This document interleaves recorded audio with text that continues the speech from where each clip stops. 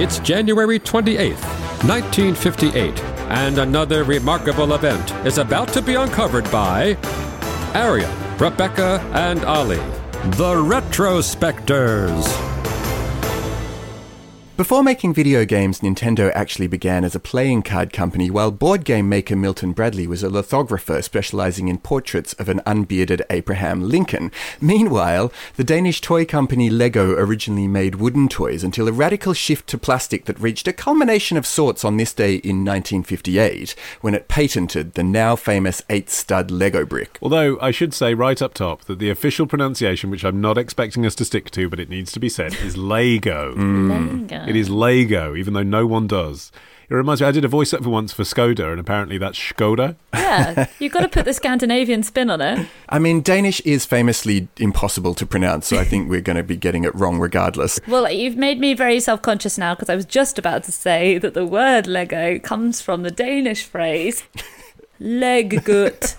I'm going to say leggut, meaning play well, but it also means I put together in Latin. But according to the official Lego website, the founder, a Danish carpenter called Ole Kirk Christensen, was totally unaware of that connection. So Lego likes to make a big song and dance about this day in particular, in fact calling it Lego's birthday. So, there's a sort of celebration that takes place today if you're a real Lego enthusiast.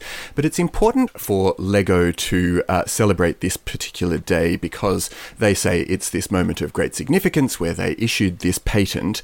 And they say that 3 men were sitting around in a Lego office in Billund. Godfred Kirk, who's the son of the guy who founded the Lego company, or at least he and his dad did it together, his brother Carl George, and Axel Thompson, who is the head of the Lego sales office in Germany. And Thompson is telling them, basically, we're getting complaints from our customers because the Lego bricks don't stick together terribly well. And they all then got out pens and paper and started drawing, and Godfred himself apparently drew this new system that had, if you've ever looked at the back of Lego blocks, they're quite complicated, really. They don't look like what you'd expect them to, but they've got these 3 tubes, 3, depending on the size of the Lego brick, they have a different number of tubes. But those tubes actually allow for the studs on top to make more contact with the brick that's coming at them from above. And it was this particular innovation that Gottfried came up with that then over a couple of days stewed in all their brains, and they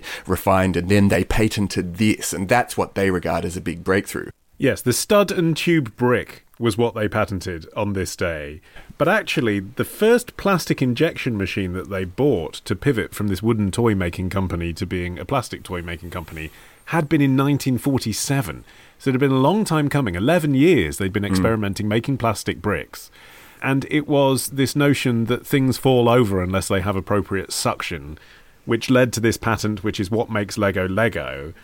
But it's a bit more complicated than that, because the company version does rather gloss over the fact that self-locking bricks had already been invented by a British man called Hilary Page in 1940 and patented and presented to the Lego company by a sales rep, which they then pirated.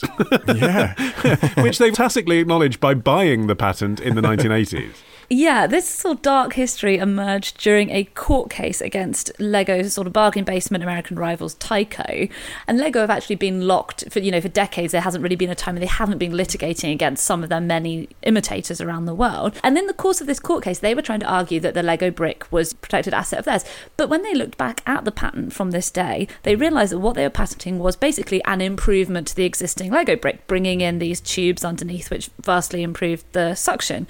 However, they had never patented the original self-binding brick because they hadn't invented it. It was invented by this Hilary Fisher Page for his company, Kiddicraft. And what Lego did when they, let's say, borrowed that design was they altered it by 1/10 of a millimetre so that it fit a metric measurement rather than the imperial ones that British manufacturers would have been working in. And they slightly changed the shape of the studs. And Lego's official story is that they sought permission from Kiddicraft in the late 50s and it was given. However, in an out-of-court settlement in 1981, they paid £45,000 to the then owners of the company, which had been renamed Hester Kiddicraft. And we don't know, because it was an out-of-court settlement, we don't know what was agreed on as being what actually happened, but Lego did pay out money. It is an astonishingly small amount of money for them to have settled on. That's like a day's taking at Legoland, isn't it? Yeah, if you're coming up against one of the biggest companies in the world, you're going to take any pittance that they're throwing your way because you know that their lawyers outgun yours massively.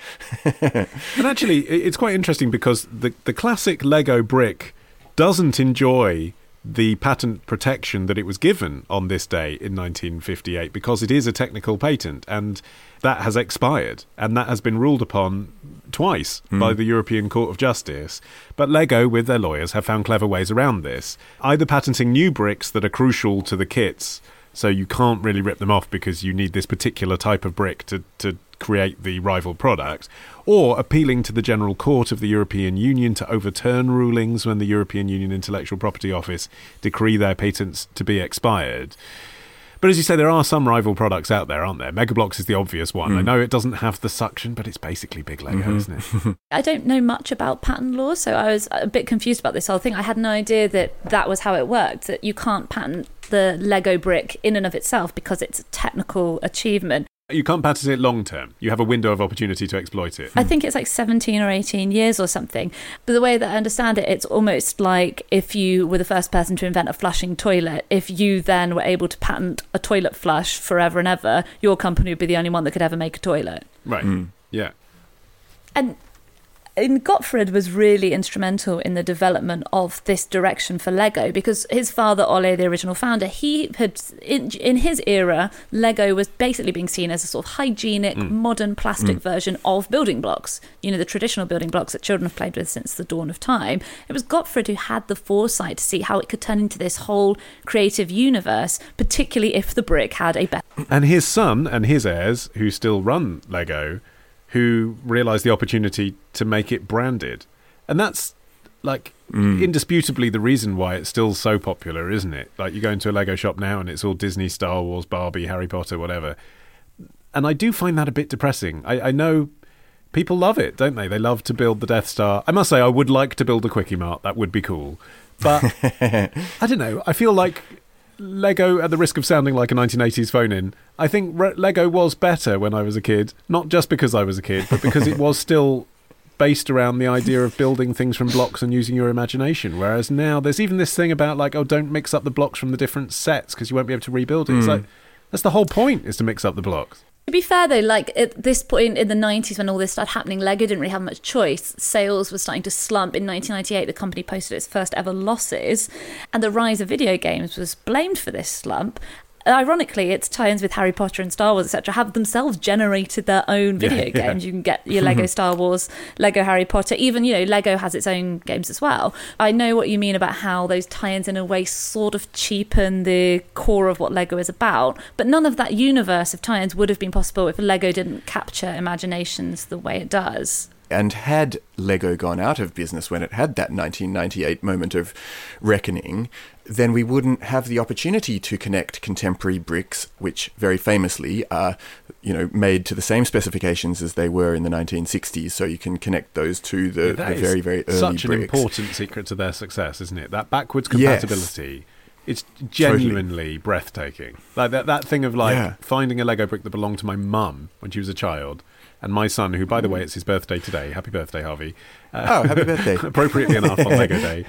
That my son can then connect... We got you a podcast about Lego. that my son can then connect to the Lego camper van that he's building. I mean, that is just an astonishing feat of toy engineering. Doesn't it make you think in comparison to the likes of Apple as well? You think a company that was founded today would be changing the design of the bricks every few years, so you had to keep rebuying them? From a plastic waste point of view as well, isn't it interesting? Like, Lego is plastic. I know they have an eco version coming out at the moment, but it is plastic, so we're supposed to not want it because it's single use. But it's so used again and again by generations, as we've been saying, that it isn't single use. That's what's so clever about it. Lego has actually set itself a deadline of 2030 to find a more eco-friendly alternative. But that does sound a bit like one of those promises being made by, you know, a country that's in no way heading towards carbon neutrality. Well, they need 8 years to find a British company to rip off. Next time. Russian potatoes taste slightly different from American potatoes, and so the fries didn't have that quintessential... Love the show? Support the show.